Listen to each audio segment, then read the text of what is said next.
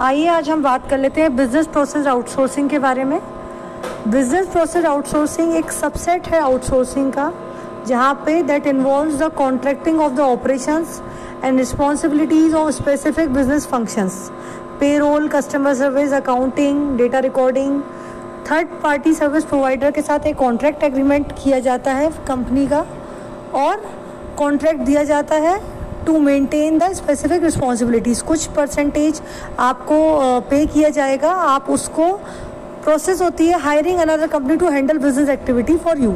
ठीक है, बीपीओ का मतलब क्या होता है? Simple see is the process of hiring another company to handle business activity for you. मतलब जो काम आप अच्छा नहीं कर सकते, आपने उसको किसी और को कॉन्ट्रैक्ट दे दिया कि तुम हमारे बिहाफ पे काम करो, चाहे हमारा एचआर मैनेजमेंट हो, पेरोल हो, कस्टमर सर्विस हो, सीआरएम हो, डेटा रिकॉर्डिंग हो, थर्ड पार्टी को हमने दे दिया। अब कंपनी क्यों आउटसोर्स करती है? देखिए, हर कंपनी हर चीज़ में स्पेशलाइज्ड नहीं होती। हर कंपनी, सारी कंपनीज अगर हर चीज़ में स्पेशलाइज्ड होंगी तो फिर प्रोडक्ट की स्पेसिफिकेशन हर कंपनी का एक जैसा ही हो जाएगा। हर कंपनी का प्रोडक्ट आपको क्यों अपील नहीं करता? कभी आपने सोचा है हर कंपनी की सर्विस आपको क्यों अपील नहीं करती? आप क्यों गूगल ही प्रेफर करते हैं? क्यों आप आईफोन ही प्रेफर करते हैं? क्यों आप सैमसंग ही प्रेफर करते हैं? क्यों आप एमआई ही प्रेफर करते हैं?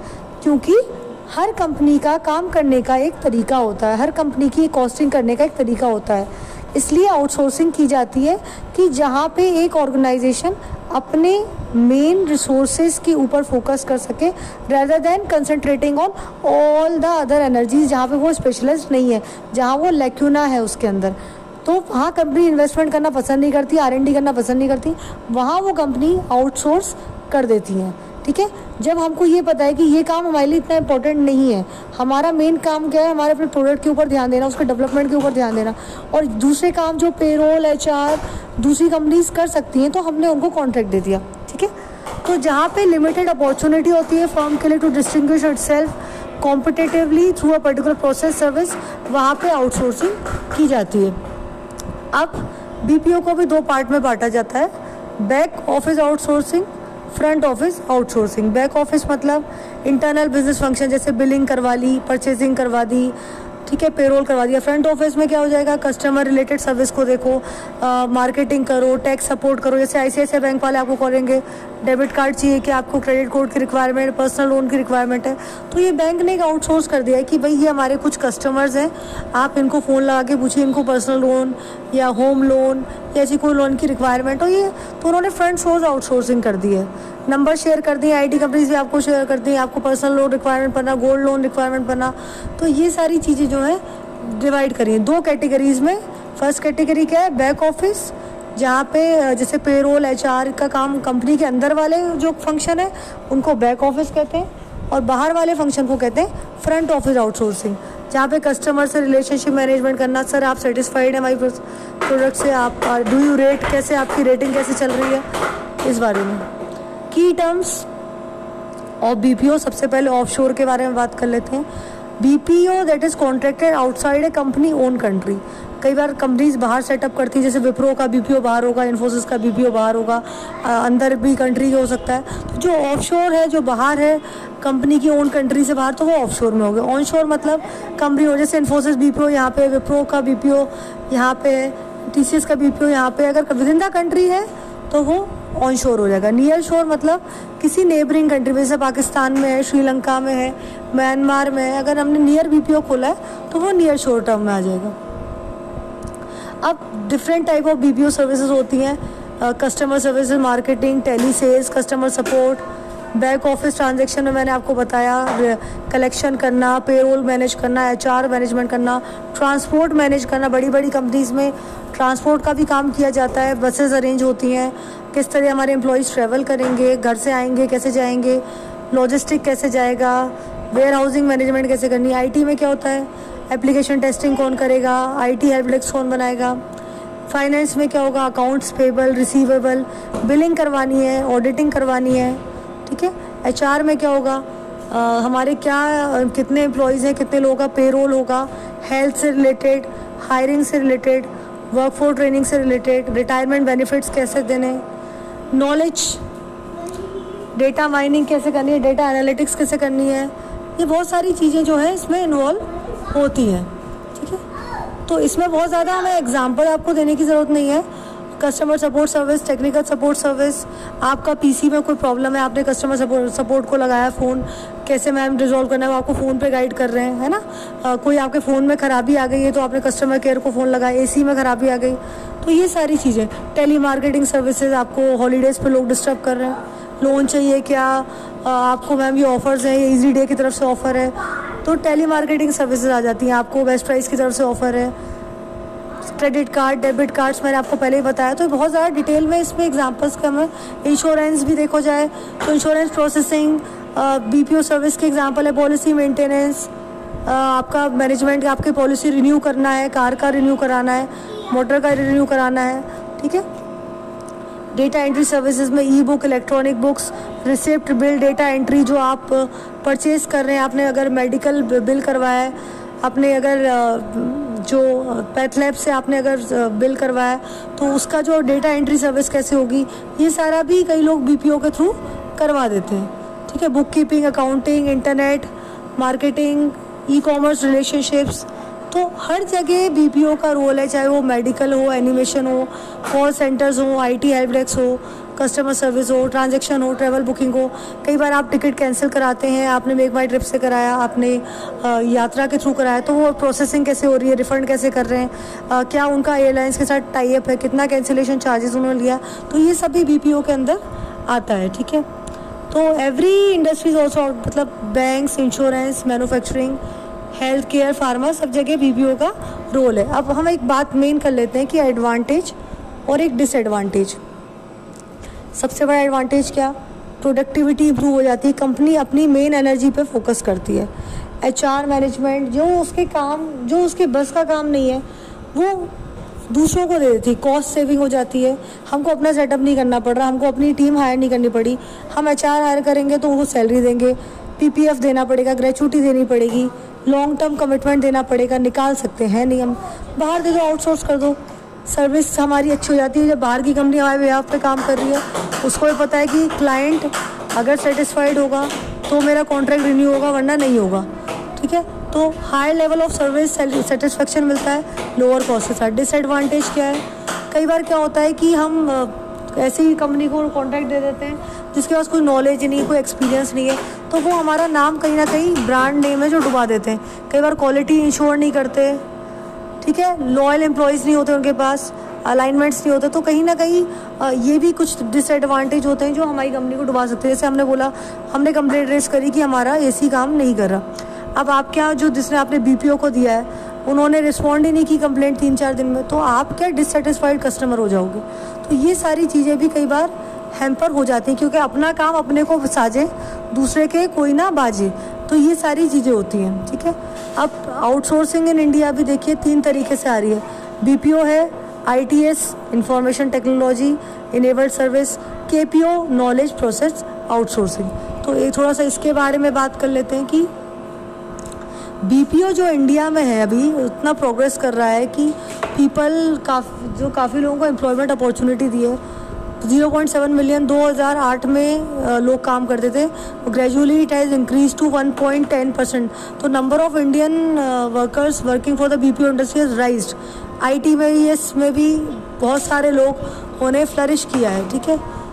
तो ये सारी चीज़ें हैं। अब नॉलेज प्रोसेस आउटसोर्सिंग क्या है, it's a form of outsourcing related with the information carried out at work. जैसे इन्वेस्टमेंट रिसर्च करवाना, बिजनेस एनालिसिस करवाना, मार्केटिंग रिसर्च कराना, वैल्यूएशन करवाना अपनी कंपनी का, लीगल प्रोसेसिंग करवाना। तो ये कुछ चीज़ें, जैसे हम लीगल किसी कॉन्ट्रैक्ट में जाना चाह रहे हैं, पेटेंट रिसर्च करवाना चाह रहे हैं, तो ये सारे काम हमने बाहर दे दिए, नॉलेज प्रोसेस आउटसोर्सिंग कर दी, ठीक है। करेंट टॉप इंडियन रैंकर्स के बारे में बात कर लेते हैं। जेनपैक्ट है, विप्रो है, एचसीएल है, आईबीएम दक्ष है, एजीएस बीपीओ है, जेंटा है, कन्वर्जीज है, जीटीएल है, एचटीएमटी है, 24/7 कस्टमर है, ठीक है। अब लोग बीपीओ में काम क्यों करना चाहते हैं, लोग बीपीओ में काम इसलिए करना चाहते हैं कि कहीं ना कहीं उनको बेटर जॉब नहीं मिलता, उनके पास कोई एजुकेशन लेवल नहीं है। ऐसे लोगों के लिए जिनके पास कम एजुकेशन है या उनकी डिग्री सफिशिएंट नहीं, वहाँ पे बीपीओ उनको जॉब अपॉर्चुनिटी देती है। और कई बार जब लोग छोड़ते क्यों हैं, क्योंकि जब उनकी एजुकेशन कंप्लीट हो जाती है या उनको कोई बेटर अपॉर्चुनिटी मिल जाती है, पर्सनल लाइफ में आगे ग्रोथ करना रहता है, तो वहाँ पे वो छोड़ भी देते हैं, ठीक है। तो it's a very unpredictable kind of thing. हर कोई BPO में काम भी नहीं कर सकता, और कोई करना भी चाहे तो उसके लिए कोई मनाही भी नहीं है। SWOT एनालिसिस कर लेते हैं एक बार BPO की इंडिया में। स्ट्रेंथ क्या है? Talented graduates. आप अगर ग्रेजुएशन किया है आपने, या आप 12th पास है, तो भी आप BPO में जा सकते हैं। आपकी इंग्लिश अच्छी होनी चाहिए, आपके कम्युनिकेशन स्किल अच्छे होने चाहिए, आप लार्ज कस्टमर बेस को अट्रैक्ट कर सकते हैं। वीकनेस क्या है?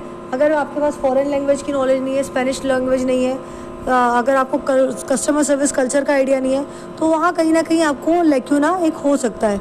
आप कहीं ना कहीं कल्चर डिफरेंस मेंटेन कर सकते हैं। थ्रेट क्या है?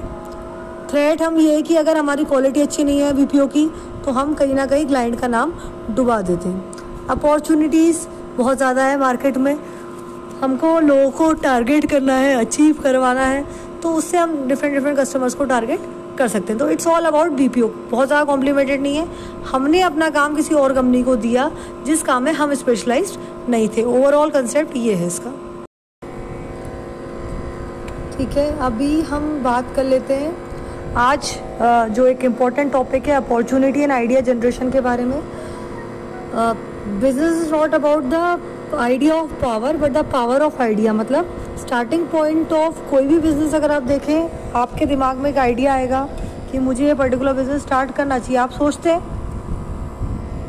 एनालिसिस करते हैं, थिंकिंग करते हैं कि कौन सा मुझे जो आइडिया है कन्वर्ट करना है इनटू अ बिजनेस, कौन सा आइडिया बिजनेस आइडिया हमारा सक्सेसफुल चल जाएगा, ठीक है। बिजनेस अपॉर्चुनिटी क्या है?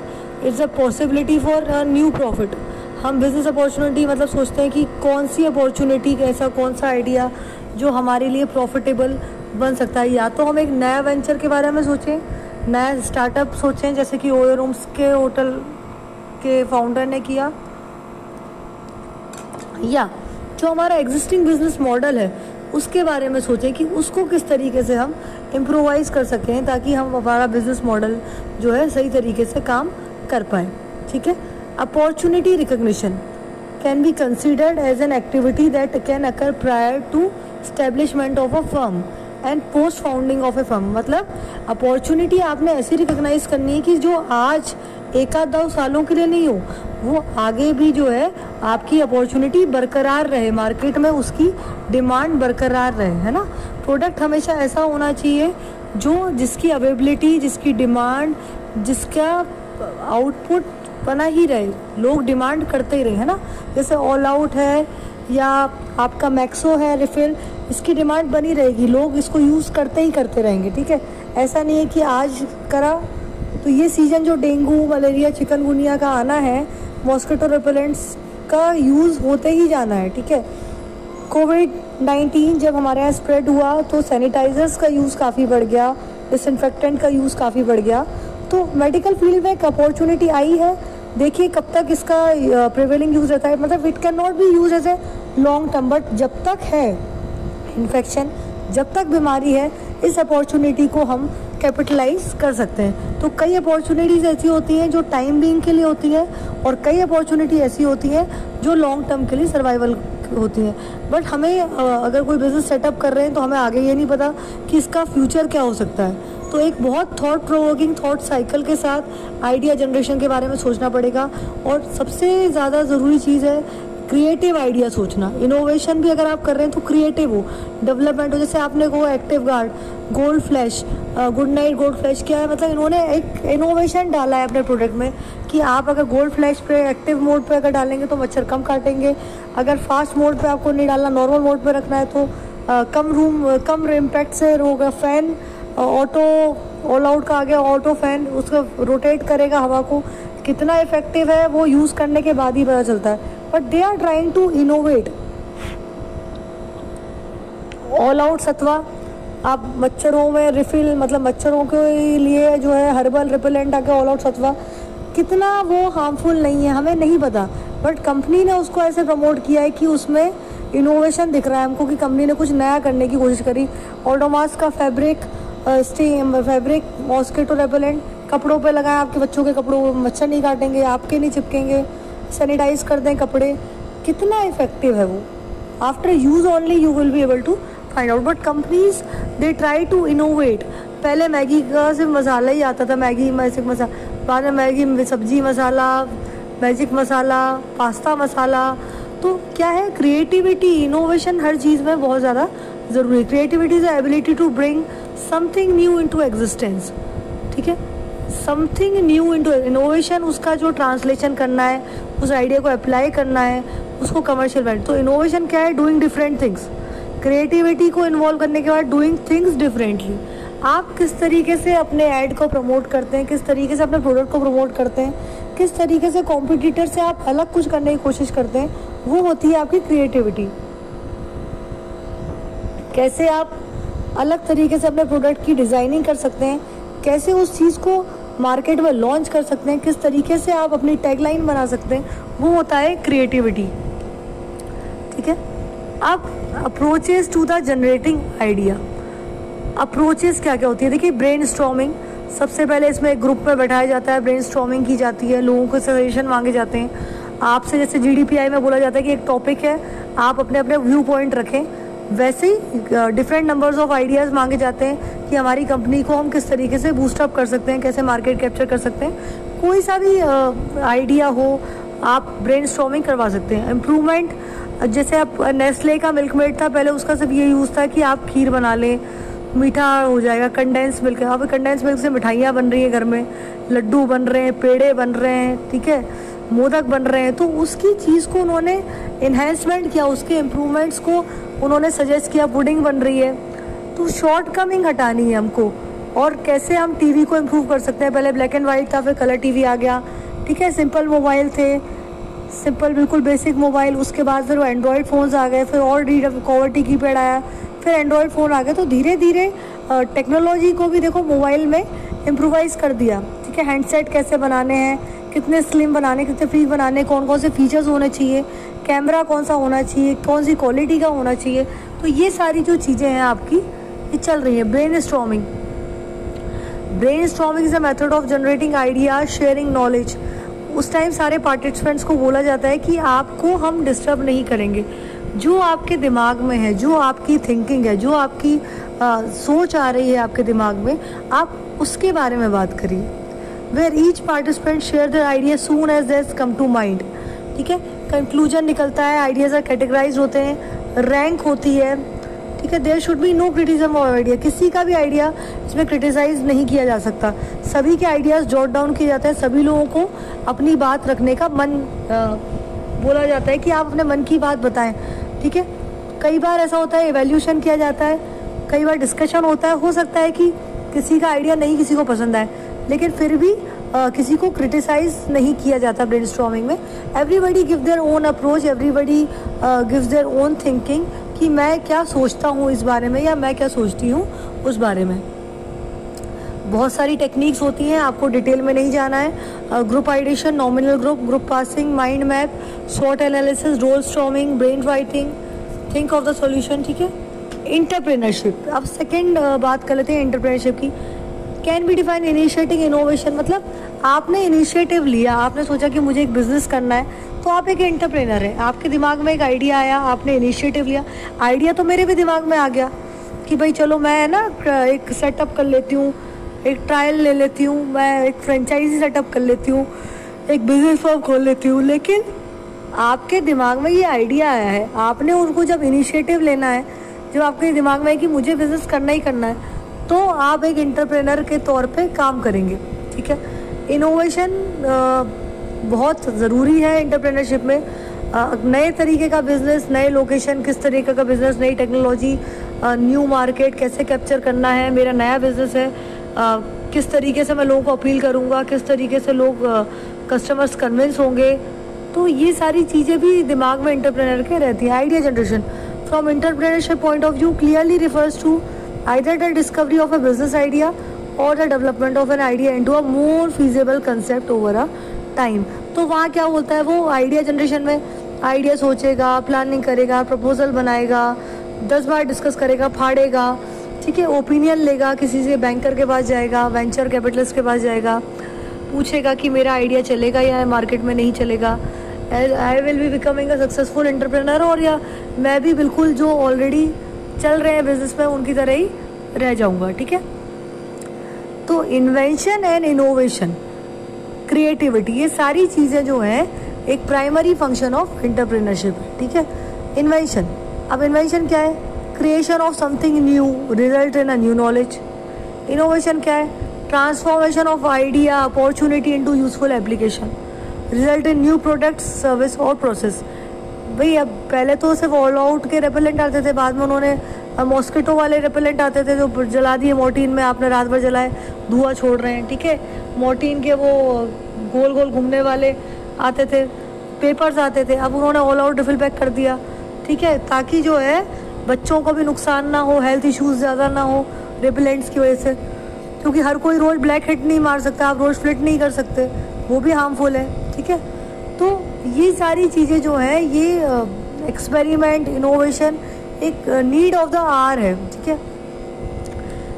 मैं आपको एक एग्जांपल भी दे देती हूँ, जैसे एडवर्टाइजिंग में इनोवेशन करते ही रहना पड़ेगा, न्यू आइडियाज़ आपको प्रेजेंट करने ही पड़ेंगे, तब जाके जो है आपका प्रोडक्ट चल पाएगा। किस तरीके से एडवर्टीजमेंट करना है, सालों साल पहले निरमा वॉशिंग पाउडर का ऐड नहीं चल पाएगा। आज आपको निरमा वॉशिंग पाउडर के ऐड के साथ आपको ये बताना पड़ेगा कि इसमें 4 अलग फीचर क्या हैं, ब्लीचिंग पाउडर एजेंट है, कलर में नहीं छोड़वाता है, ठीक है, किफ़ायती है। तो ये 4-5 चीज़ें जो हैं आपको साथ में करनी पड़ेंगी। दूध की सफ़ेदी निरमा से आई, ये वाला ऐड अब नहीं चल पाएगा, ठीक है। प्लेटफॉर्म थिंकिंग, ब्रांड यूटिलिटी, सबको इन्वॉल्व करके चलना पड़ेगा, ठीक है। तो ये सारी चीज़ें जो हैं हमारी ये है। अब प्रोसेस बात कर लेते हैं। प्रोसेस के बारे में 10 बार मैंने बात करी है, फिर भी मैं बता दूँ। अपॉर्चुनिटी आइडेंटिफिकेशन करो, कौन सी मार्केट में अपॉर्चुनिटी, अभी जैसे कोरोना की वजह से सैनिटाइज़र डिमांड में, डिसइंफेक्टेंट डिमांड में, वैक्सीनेशन डिमांड में, तो आपने फेस शील्ड बना दी, वो भी डिमांड में, ठीक है। मास्क, N95 मास्क डिमांड में, कोई अब तो जो कोविड पेशेंट वो तो N95 के बिना घूम ही नहीं सकता, ठीक है। सैनिटाइज़र, डिसइंफेक्टेड, डिटॉल, तो ये सब बहुत ज़्यादा डिमांड में पड़ गए कोविड के आते ही। निम वॉश, फ्रूट वॉश है, सब्जियां भी धुल रही हैं केमिकल से, मतलब हर चीज़ की देखिए आप डिमांड बढ़ती है। तो मेडिकल फील्ड में इन लोगों ने इस चीज़ को बहुत अच्छी तरीके से अपनी अपॉर्चुनिटी को आइडेंटिफाई किया है। भाई पहले ये था कि सैनिटाइज़र ही करना है इस्तेमाल, अब तो भाई डिसइंफेक्टेड सेवलॉन के चल रहे हैं, डिटॉल के चल रहे हैं, क्लोरीन हाइड्रोक्लोराइड चल रहा है। उसके अलावा भाई मास्क बिक रहे हैं तेज़ी से, N95 के अलावा भी 10 तरीके के मास्क हैं आपके पास मार्केट। कॉटन का लगा, फिर N95 लगा है, डिफरेंट एरोसोल्स मास्क आ गए हैं। अपॉर्चुनिटी एनालिसिस हो गई है इस तरीके से, उन्होंने कहा और इस चीज़ को कैसे कैपिटलाइज करें। फिर भैया पता है सब्जी को भी धोना जरूरी है, कोई ब्लीचिंग पाउडर से धो रहा है, कोई बेकिंग सोडा से धो रहा है, कोई निरमा के पानी से धो रहा है, तो उन्होंने कहा एक काम करो इसका भी एक केमिकल बना दो भाई, है निम वॉश, फ्रूट वॉश, डिक्सो। फिर उसमें उन्होंने और आइडिया निकाला, फिर उसको और आइडिया को प्रमोट किया, आइडिया सिलेक्शन करवाया, कंसेप्ट डेवलपमेंट करवाया, ठीक है। ये सारी जो चीज़ें हैं ये पार्ट एंड पार्सल है। Opportunity identification, opportunity analysis, idea की जेनेसिस करना, आइडिया का सिलेक्शन करना और बाद में एक प्रोडक्ट का डेवलपमेंट करना, ठीक है। आपको एक थोड़ा सा लिज्जत पापड़ के बारे में बता देती हूँ, सुना ही होगा आपने, बहुत पुराना ब्रांड नेम है। Incredible rags to the richest story, small idea था, लोगों के मिलजुल के बनाया गया, छोटे से लोग थे और बहुत सक्सेसफुल बिजनेस वेंचर बना। Shri Mahila Griha Udyog Lijjat Papad started in the year 1959। Modest loan था 80 रुपये का उनके पास 1959 में। कोऑपरेटिव एनुअल सेल अभी उनकी जो एट प्रेजेंट है 300 करोड़ रुपए की है। तो श्री महिला गृह उद्योग लिज्जत पापड़ ने, लिज्जत के नाम से जाना जाता है brand name, Indian cooperative involve था जो मैन्युफैक्चर कर रहा था फास्ट मूविंग कंज्यूमर गुड्स के लिए। तो एक छोटा सा उन्होंने महिला गृह उद्योग 16-80 रुपये में, और उन्होंने उसको घरों में पहुंचाया, लिज्जत पापड़ को, उनसे ब्रांड नेम को पहुंचाया, उस लोगों को एक्सपेंड किया इंडिया में, एम्प्लॉयमेंट अपॉर्चुनिटीज़ दी, और ब्रांड नेम इतना बढ़ गया कि 301 करोड़ का अब उन्होंने बिजनेस किया। तो ऐसा नहीं है, एक छोटा सा आइडिया भी आपका, एक सक्सेसफुल आइडिया भी आपका बिजनेस कन्वर्ट करवा सकता है आपको, ठीक है। जैसे कि ऑनलाइन सब्जियां अवेलेबल कराना, घरों में होम डिलीवरी करवाना, और किराने वाले भी देखिए व्हाट्सएप पे ऑर्डर ले रहे हैं और सामान सप्लाई कर रहे हैं। लॉकडाउन लगा है तब भी कोई टेंशन की बात नहीं है। बेस्ट प्राइस हो, मेट्रो हो, इजी डे हो, बिग बाजार हो, एवरीबडी हैज़ डन दिस, ठीक है। Now everybody is doing this, using this idea कि कस्टमर को लूज़ नहीं करना है, कस्टमर को बॉदर नहीं करना है। किराना वाला बोलते हैं एक दिन पहले आप ऑर्डर लिखवा दीजिए सब हो जाएगा, मेडिकल वाले सेम चीज़ कर रहे हैं। तो you all have to understand कि हमको आइडिया खुद सोचना पड़ेगा कि इस टाइम पे हम अपने बिजनेस को कैसे फ्लरिश कर सकते हैं, कैसे करवा सकते हैं, ठीक है। तो this was all about idea generation, ठीक है। Idea generation, entrepreneurship, creativity, role of creativity, ये है सारी चीज़ें, ठीक है। अभी हम बात कर लेते हैं आज जो एक इम्पॉर्टेंट टॉपिक है अपॉर्चुनिटी एंड आइडिया जनरेशन के बारे में। Business is not about the idea of power but the power of idea. मतलब स्टार्टिंग पॉइंट ऑफ कोई भी बिजनेस अगर आप देखें, आपके दिमाग में एक आइडिया आएगा कि मुझे ये पर्टिकुलर बिजनेस स्टार्ट करना चाहिए। आप सोचते हैं,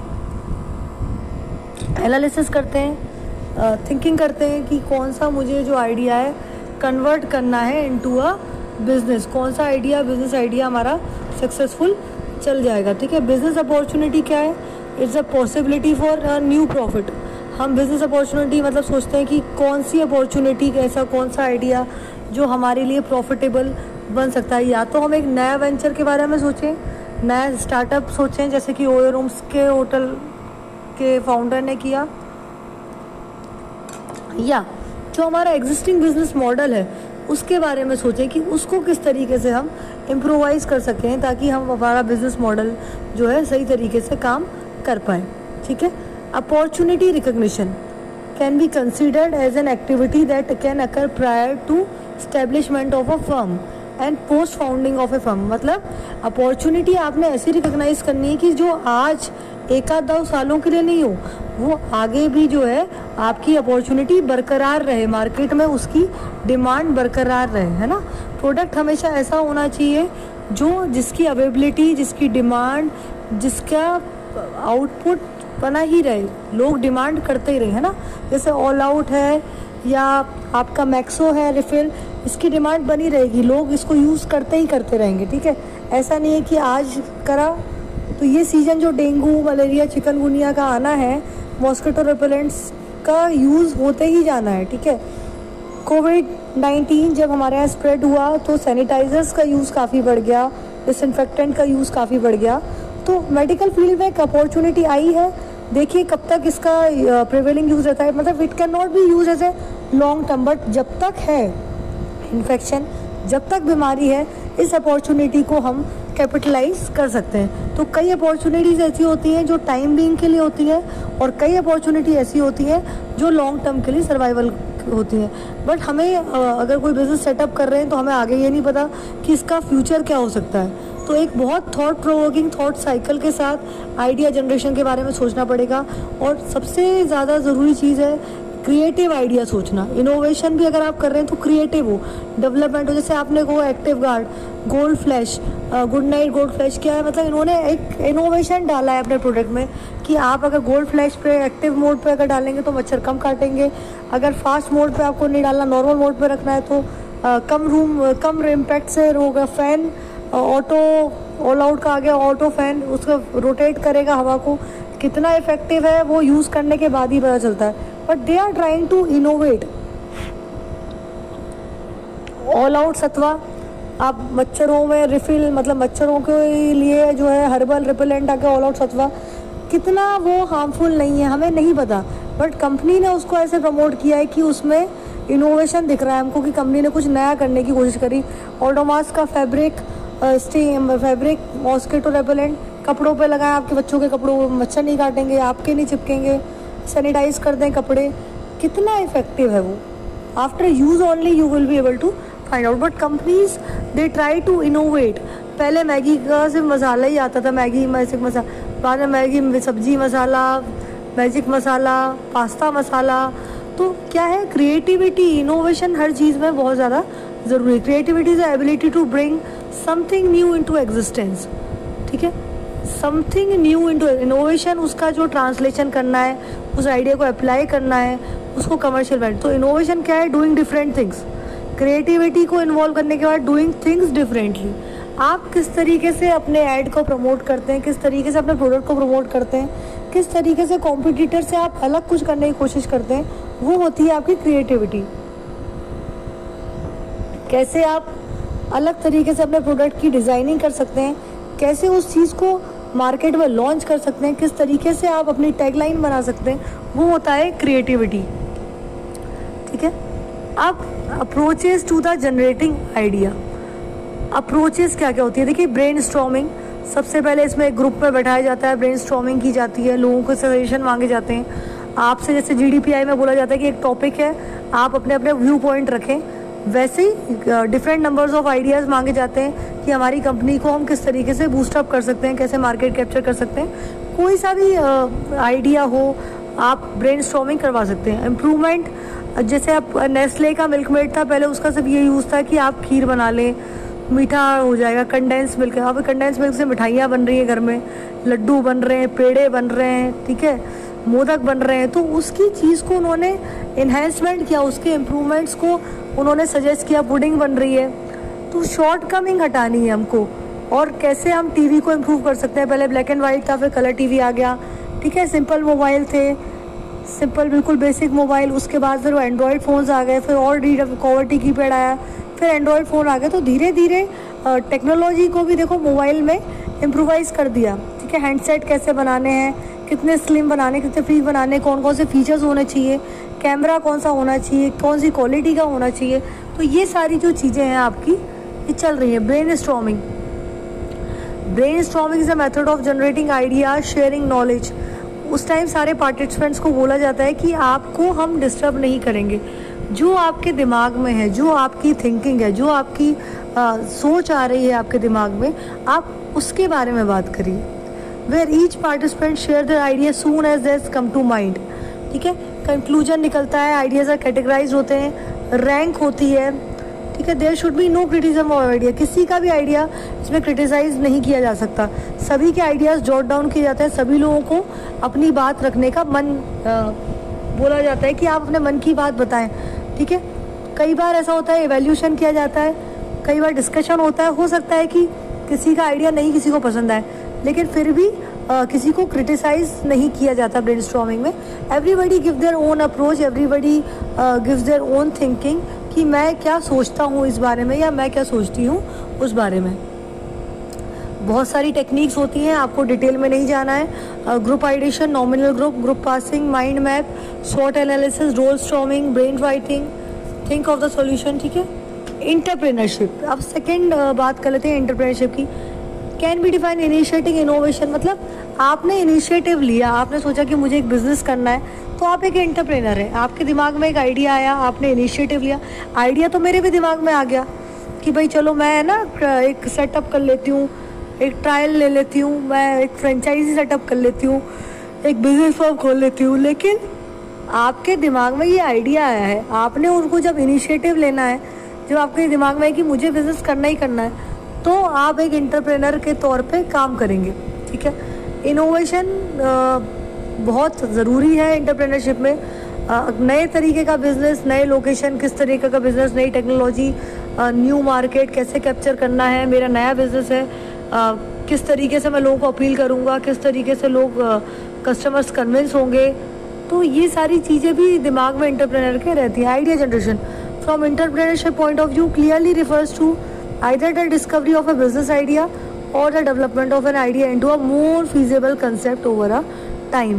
तो वहाँ क्या बोलता है वो, आइडिया जनरेशन में आइडिया सोचेगा, प्लानिंग करेगा, प्रपोजल बनाएगा, 10 बार डिस्कस करेगा, फाड़ेगा, ठीक है। ओपिनियन लेगा, किसी से बैंकर के पास जाएगा, वेंचर कैपिटलिस्ट के पास जाएगा, पूछेगा कि मेरा आइडिया चलेगा या मार्केट में नहीं चलेगा, I will be becoming a successful entrepreneur, और या मैं भी बिल्कुल जो ऑलरेडी चल रहे हैं बिजनेस में उनकी तरह ही रह जाऊंगा, ठीक है। तो इन्वेंशन एंड इनोवेशन, क्रिएटिविटी, ये सारी चीज़ें जो हैं एक प्राइमरी फंक्शन ऑफ एंटरप्रेन्योरशिप है, ठीक है। इन्वेंशन, अब इन्वेंशन क्या है, creation of something new result in a new knowledge. Innovation क्या है, transformation of idea opportunity into useful application, result in new products, service और प्रोसेस। भाई अब पहले तो सिर्फ ऑल आउट के रेपेलेंट आते थे, बाद में उन्होंने मॉस्किटो वाले रेपेलेंट आते थे जो जला दिए मॉर्टिन में, आपने रात भर जलाए, धुआं छोड़ रहे हैं, ठीक है।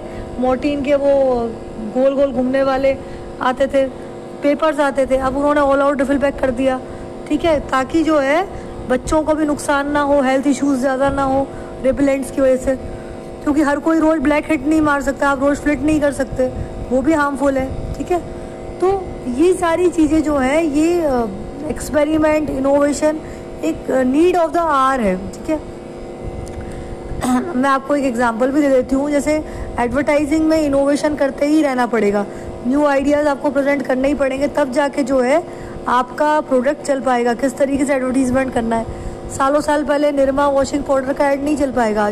आज आपको निरमा वॉशिंग पाउडर के ऐड के साथ आपको ये बताना पड़ेगा कि इसमें 4 अलग फीचर क्या हैं। ब्लीचिंग पाउडर एजेंट है, कलर में नहीं छोड़वाता है, ठीक है, किफ़ायती है। तो ये 4-5 चीज़ें जो हैं आपको साथ में करनी पड़ेंगी। दूध की सफ़ेदी निरमा से आई, ये वाला ऐड अब नहीं चल पाएगा। ठीक है, प्लेटफॉर्म थिंकिंग, ब्रांड यूटिलिटी, सबको इन्वॉल्व करके चलना पड़ेगा। ठीक है, तो ये सारी चीज़ें जो हैं हमारी ये है। अब प्रोसेस बात कर लेते हैं। प्रोसेस के बारे में 10 बार मैंने बात करी है, फिर भी मैं बता दूँ। अपॉर्चुनिटी आइडेंटिफिकेशन करो, कौन सी मार्केट में अपॉर्चुनिटी, अभी जैसे कोरोना की वजह से सैनिटाइज़र डिमांड में, डिसइंफेक्टेंट डिमांड में, वैक्सीनेशन डिमांड में, तो आपने फेस शील्ड बना दी, वो भी डिमांड में। ठीक है, मास्क N95 मास्क डिमांड में। कोई अब तो जो कोविड पेशेंट वो तो N95 के बिना घूम ही नहीं सकता। ठीक है, सैनिटाइज़र, डिसइंफेक्टेड, डिटॉल, तो ये सब बहुत ज़्यादा डिमांड में पड़ गए कोविड के आते ही। निम वॉश, फ्रूट वॉश है, सब्जियां भी धुल रही हैं केमिकल से, मतलब हर चीज़ की देखिए आप डिमांड बढ़ती है। तो मेडिकल फील्ड में इन लोगों ने इस चीज़ को बहुत अच्छी तरीके से अपनी अपॉर्चुनिटी को आइडेंटिफाई किया है। भाई पहले ये था कि सैनिटाइज़र ही करना है इस्तेमाल, अब तो भाई डिसइंफेक्टेड सेवलॉन के चल रहे हैं, डिटॉल के चल रहे हैं, क्लोरीन हाइड्रोक्लोराइड चल रहा है। उसके अलावा भाई मास्क बिक रहे हैं तेजी से। N95 के अलावा भी 10 तरीके के मास्क हैं आपके पास मार्केट। कॉटन का लगा, फिर N95 लगा है, डिफरेंट एरोसोल्स मास्क आ गए हैं। अपॉर्चुनिटी एनालिसिस हो गई है इस तरीके से। उन्होंने कहा और इस चीज़ को कैसे कैपिटलाइज करें। फिर भैया पता है सब्जी को भी धोना जरूरी है, कोई ब्लीचिंग पाउडर से धो रहा है, कोई बेकिंग सोडा से धो रहा है, कोई निरमा के पानी से धो रहा है। तो उन्होंने कहा एक काम करो, इसका भी एक केमिकल बना दो भाई, है, निम वॉश, फ्रूट वॉश, डिक्सो। फिर उसमें उन्होंने और आइडिया निकाला, फिर उसको और आइडिया को प्रमोट किया, आइडिया सिलेक्शन करवाया, कंसेप्ट डेवलपमेंट करवाया।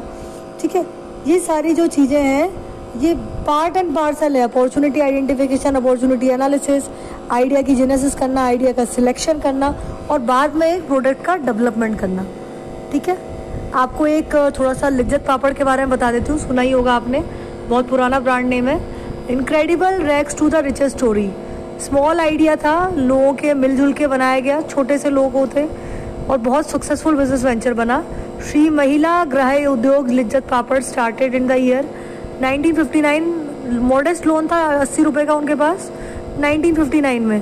कोऑपरेटिव एनुअल सेल अभी उनकी जो एट प्रेजेंट है 300 करोड़ रुपए की है। तो श्री महिला गृह उद्योग लिज्जत पापड़ ने, लिज्जत के नाम से जाना जाता है brand name, Indian cooperative involve था जो मैन्युफैक्चर कर रहा था फास्ट मूविंग कंज्यूमर गुड्स के लिए। तो एक छोटा सा उन्होंने महिला गृह उद्योग खोला 80 रुपये में और उन्होंने उसको घरों में पहुंचाया, लिज्जत पापड़ को, उसके ब्रांड नेम को पहुंचाया, उस लोगों को एक्सपेंड किया इंडिया में, एम्प्लॉयमेंट अपॉर्चुनिटीज दी और ब्रांड नेम इतना बढ़ गया कि 301 करोड़ का अब उन्होंने बिजनेस किया। तो ऐसा नहीं है, एक छोटा सा आइडिया भी आपका, एक सक्सेसफुल आइडिया भी आपका बिजनेस कन्वर्ट करवा सकता है आपको। ठीक है, जैसे कि ऑनलाइन सब्जियां अवेलेबल कराना, घरों में होम डिलीवरी करवाना, और किराने वाले भी देखिए और व्हाट्सएप पे ऑर्डर ले रहे हैं और सामान सप्लाई कर रहे हैं। लॉकडाउन लगा है तब भी कोई टेंशन की बात नहीं है। बेस्ट प्राइस हो, मेट्रो हो, इजी डे हो, बिग बाजार हो, everybody has done this.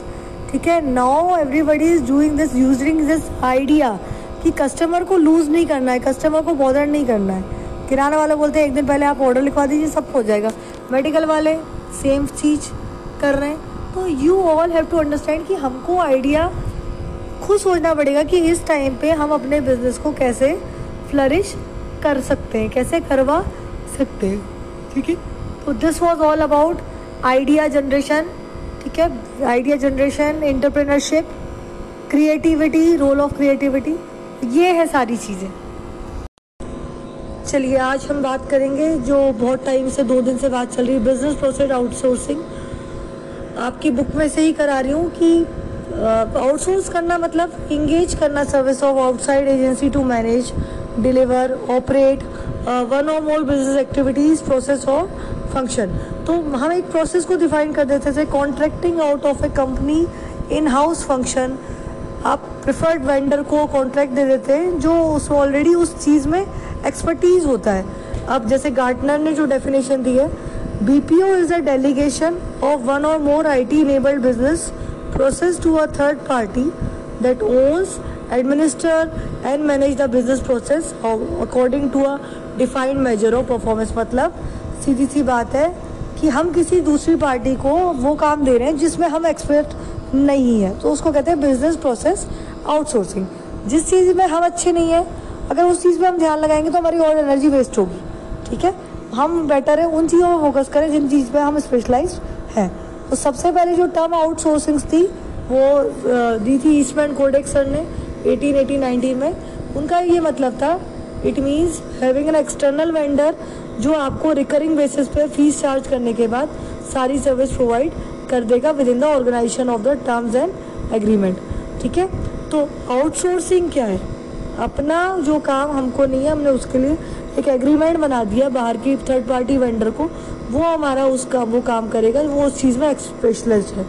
Outsourcing agreement में दे आर 2 पार्टीज, जैसे कि फ्रेंचाइजी में 2 पार्टीज थी, वैसे आउटसोर्सिंग एग्रीमेंट में 2 पार्टीज, क्लाइंट कंपनी और the outsourcing company which wants to outsource the business process. तो उनको हम वेंडर कहते हैं, थर्ड पार्टी वेंडर और आउटसोर्सर, जो हमारी चीज़ों को मैनेज करेगा या कंट्रोल करेगा या डिज़ाइन करेगा हमारे बिहाफ पे। ठीक है, एग्जाम्पल भी दिया है आपकी बुक में।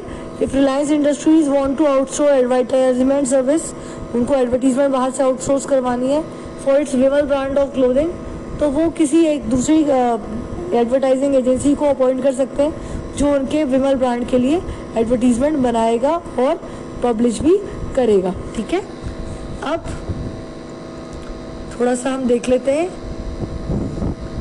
कि आउटसोर्सिंग गाइड, क्या हमें आउटसोर्स करने से पहले सोचना चाहिए। ठीक है, why we need to do outsource, क्यों ज़रूरी है आउटसोर्स सोचना। तो हमें 2-3 चीज़ों के बारे में बहुत अच्छे तरीके से सोचना पड़ेगा। ठीक है, 3-4 पैरामीटर्स होते हैं इसके आगे कि हम कौन कौन से डिपार्टमेंट्स को आउटसोर्स कर सकते हैं।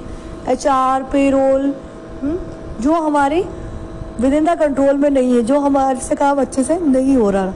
ठीक है, एक्सटर्नल सर्विस प्रोवाइडर्स कितने मार्केट में अवेलेबल हैं, हो सकता है 1-2 ही अवेलेबल और हम उन्हीं को कॉन्ट्रैक्ट दे रहे हैं जो वो काम अच्छे से नहीं कर पाएंगे। थर्ड, क्वालिटी वाइज कोई कॉम्प्रोमाइज़ नहीं होना चाहिए। ठीक है, आप benefit of scale of economy आपको मिल रहा है कि नहीं। आपका आउटसोर्सिंग का जो कॉर्पोरेट कल्चर है वो ट्रस्ट के ऊपर बेस्ड होता है, आप स्पिरिट ऑफ पार्टनरशिप कॉपरेशन के ऊपर होता है। क्या आपकी कंपनी ऐसी है कि वो बाहर के लोगों का किया हुआ काम ट्रस्ट कर पाएगी, या आप ऑपरेशंस के ऊपर लूज कंट्रोल कर देंगे, एंग्जाइटी लेवल आपका बढ़ जाएगा, आप ट्रस्ट नहीं कर पाएंगे जो पैरामीटर वो बना के दे रहे हैं। तो are you building a relationship और अ सिंगल पीरियड और अ लॉन्ग टर्म पीरियड, ये भी बहुत सारी पैरामीटर्स होते हैं। ठीक है, अब देख लेते हैं थोड़ा सा। आउटसोर्सिंग भी 3 टाइप की होती है, पैरामिड बनाए उन्होंने, लेवल 3, लेवल 1, लेवल 2। लेवल 1 में कौन से होते हैं? Catering, fleet management, security. जैसे बड़ी बड़ी कंपनीज में क्या होता है, आउटसोर्सिंग किया जाता है, खाने का ऑर्डर दिया जाता है कि सोडा को कूपन वाला है, कोई दूसरी कंपनी जब वो आके खाने का मैनेजमेंट देख रही है, क्योंकि इतने सारे एम्प्लॉयज़ को खाना देना है तो एक ही वेंडर काम नहीं कर पाएगा उसके अंदर। ठीक है, तो वहाँ पे पेरोल है, सिक्योरिटी है, ये सारी जो काम होते हैं लेवल 1 बेसिक है, मतलब इनके लिए हमने आउटसोर्स कर दिया। ये सारा हेडेक कंपनी नहीं ले रही कि खाना कितने एम्प्लॉयज़ का कितना बनेगा, ये हम किसी और को देंगे काम। लेवल 2 जहाँ पे कंपनी को बहुत ज़्यादा लेवल स्ट्रेटेजिक इनिशिएटिव लेने हैं, रूटीन है, but HR, payroll, HR administration वो लेवल 2 में आते हैं, वहाँ पे भी इतना ज़्यादा परेशान होने की जरूरत नहीं। लेवल 3 जहाँ पे कंपनी का बहुत ज़्यादा पैसा फंसा है, R&D करनी है। कई बार क्या होता है, कुछ चीज़ों की R&D हम नहीं कर सकते हैं, हमारा रिसर्च डिपार्टमेंट नहीं है, R&D डिपार्टमेंट सेट करने के लिए बहुत सारी कॉस्ट इंकर हो जाएगी। तो वो जो लेवल 3 जहाँ से हमें इन्फॉर्मेशन मिलनी चाहिए जो बहुत क्रिटिकल हो सकती है हमारे प्रोडक्ट के लिए, वो लेवल 3 में पिरामिड में आती है, यानी टॉप लेवल पे आती है। तो लेवल 1 में जैसे सिक्योरिटी है, खाना है, ये फ्लीट मैनेजमेंट है, तो ऐसी चीज़ें आउटसोर्स होती हैं। सेकंड लेवल 2 में पेरोल, HR आपका, ठीक है, स्टाफ मैनेजमेंट। एंड लेवल 3 में आपका क्या है, क्रिटिकल चीज़ें जो आप एनालिसिस कर सकें। ठीक है, अब देख लेते हैं कि बीपीओ और फ्रेंचाइजिंग में क्या डिफरेंस है। हर बार डिफरेंस आता है, डिफरेंस आप लोग अच्छे से करें। बीपीओ में क्या है, non core process perform by outsourced agency. Franchising में क्या है, आप किसी की लाइसेंस खरीद रहे हो, कोर प्रोडक्ट ले रहे हो, सर्विस ले रहे हो। Parties involve are called outsource. एक पार्टी इन्वॉल्व होती है, क्लाइंट कंपनी और आउटसोर्स। फ्रेंचाइजिंग में पार्टी कौन होता है, फ्रेंचाइजर एंड फ्रेंचाइजी। बीपीओ में क्या होता है, आपको कोर फंक्शन पे फोकस करना है, इसलिए आप आउटसोर्स पर कर रहे हो। फ्रेंचाइजिंग में क्या है कि main purpose is to expand business and to enter a new market platform. अब इन्होंने एक और टर्म बोला है, क्राउड सोर्सिंग। क्राउड सोर्सिंग क्या होता है, refers to an organization that employs. क्या है, जैसे सपोज मुझे एक कॉन्ट्रैक्ट मिला, मैं बीपीओ हूँ, मैंने कॉन्ट्रैक्ट लिया, तो उस टाइम पीरियड के लिए मैंने कुछ लोगों को हायर किया, कॉन्ट्रैक्ट पूरा करवाया और उनको बाद में निकाल दिया। ठीक है, कॉन्ट्रैक्चुअल बेसिस पे मैंने काम किया। बट क्या होता है, कई बार कॉन्ट्रैक्चुअल एम्प्लॉयज़ की कोई गलती का नुकसान मेन कंपनी भुगतती है। बाद में उनको हम बुला के नहीं पूछ सकते अगर वो कॉन्ट्रैक्चुअल एम्प्लॉयज़ हैं कि आपने ये क्यों किया, क्यों नहीं किया। वो फिर मेन कंपनी और जो आउटसोर्स कंपनी उनके बीच में बात होती है। लेकिन अगर आपके पास परमानेंट एम्प्लॉयज़ नहीं है बीपीओ के पास, तो ये भी एक बहुत चिंताजनक बात हो सकती है। ठीक है, बेनिफिट्स देख लेते हैं बीपीओ के। मेन कंपनी जो है, मैंने पहले भी आपको बीपीओ बताया हुआ है, थोड़ा सा देख लेते हैं। Focus on key function. एक मेन ऑर्गेनाइजेशन है, एंटरप्राइज को अपना मेन एक्टिविटीज़ में, की एक्टिविटीज़ में फोकस करना है, रेदर देन अपनी non performing activities, non core activities के ऊपर कम ध्यान देना है तो बीपीओ करिए। कॉस्ट आउटसोर्सिंग, आप अगर अपना R&D बनाने जाएंगे डिपार्टमेंट, अपना उतना टाइम इन्वेस्टमेंट करेंगे, डिपार्टमेंट बनाएंगे, तो आपको स्पेशलिस्ट हायर करने पड़ेंगे।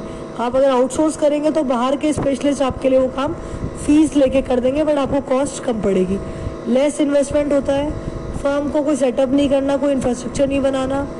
स्पेशलाइजेशन, आउटसोर्सिंग एजेंट आपका काम करके दे रहा है क्योंकि वो उस फील्ड में स्पेशलाइज्ड है, आपको उसके बारे में टेंशन लेने की ज़रूरत नहीं है। Convenience, firm is safe problem of hiring. देखिए, आप अगर सिर्फ कुछ पर्टिकुलर टाइम पीरियड के लिए कुछ नॉन कोर एक्टिविटीज़ को फुलफिलमेंट करने के लिए किसी को हायर करेंगे, फिर उसको निकालेंगे, तो प्रॉब्लम हो जाएगी मिसमैनेजमेंट की। तो इसलिए आप ये काम जो है बीपीओ को दें, वही अपने एम्प्लॉयज से काम करवाएगा और आपका काम हो भी जाएगा। ठीक है, और कंपनी के पास भी होता है फ्रीडम ऑफ चॉइस कि वो किसी से भी आउटसोर्स करवाए, वो किसी को लिमिटेड कॉन्ट्रैक्ट के लिए वो कॉन्ट्रैक्ट दे, और वो vendor time to time change भी कर सकती है अगर वो सेटिस्फाइड नहीं है।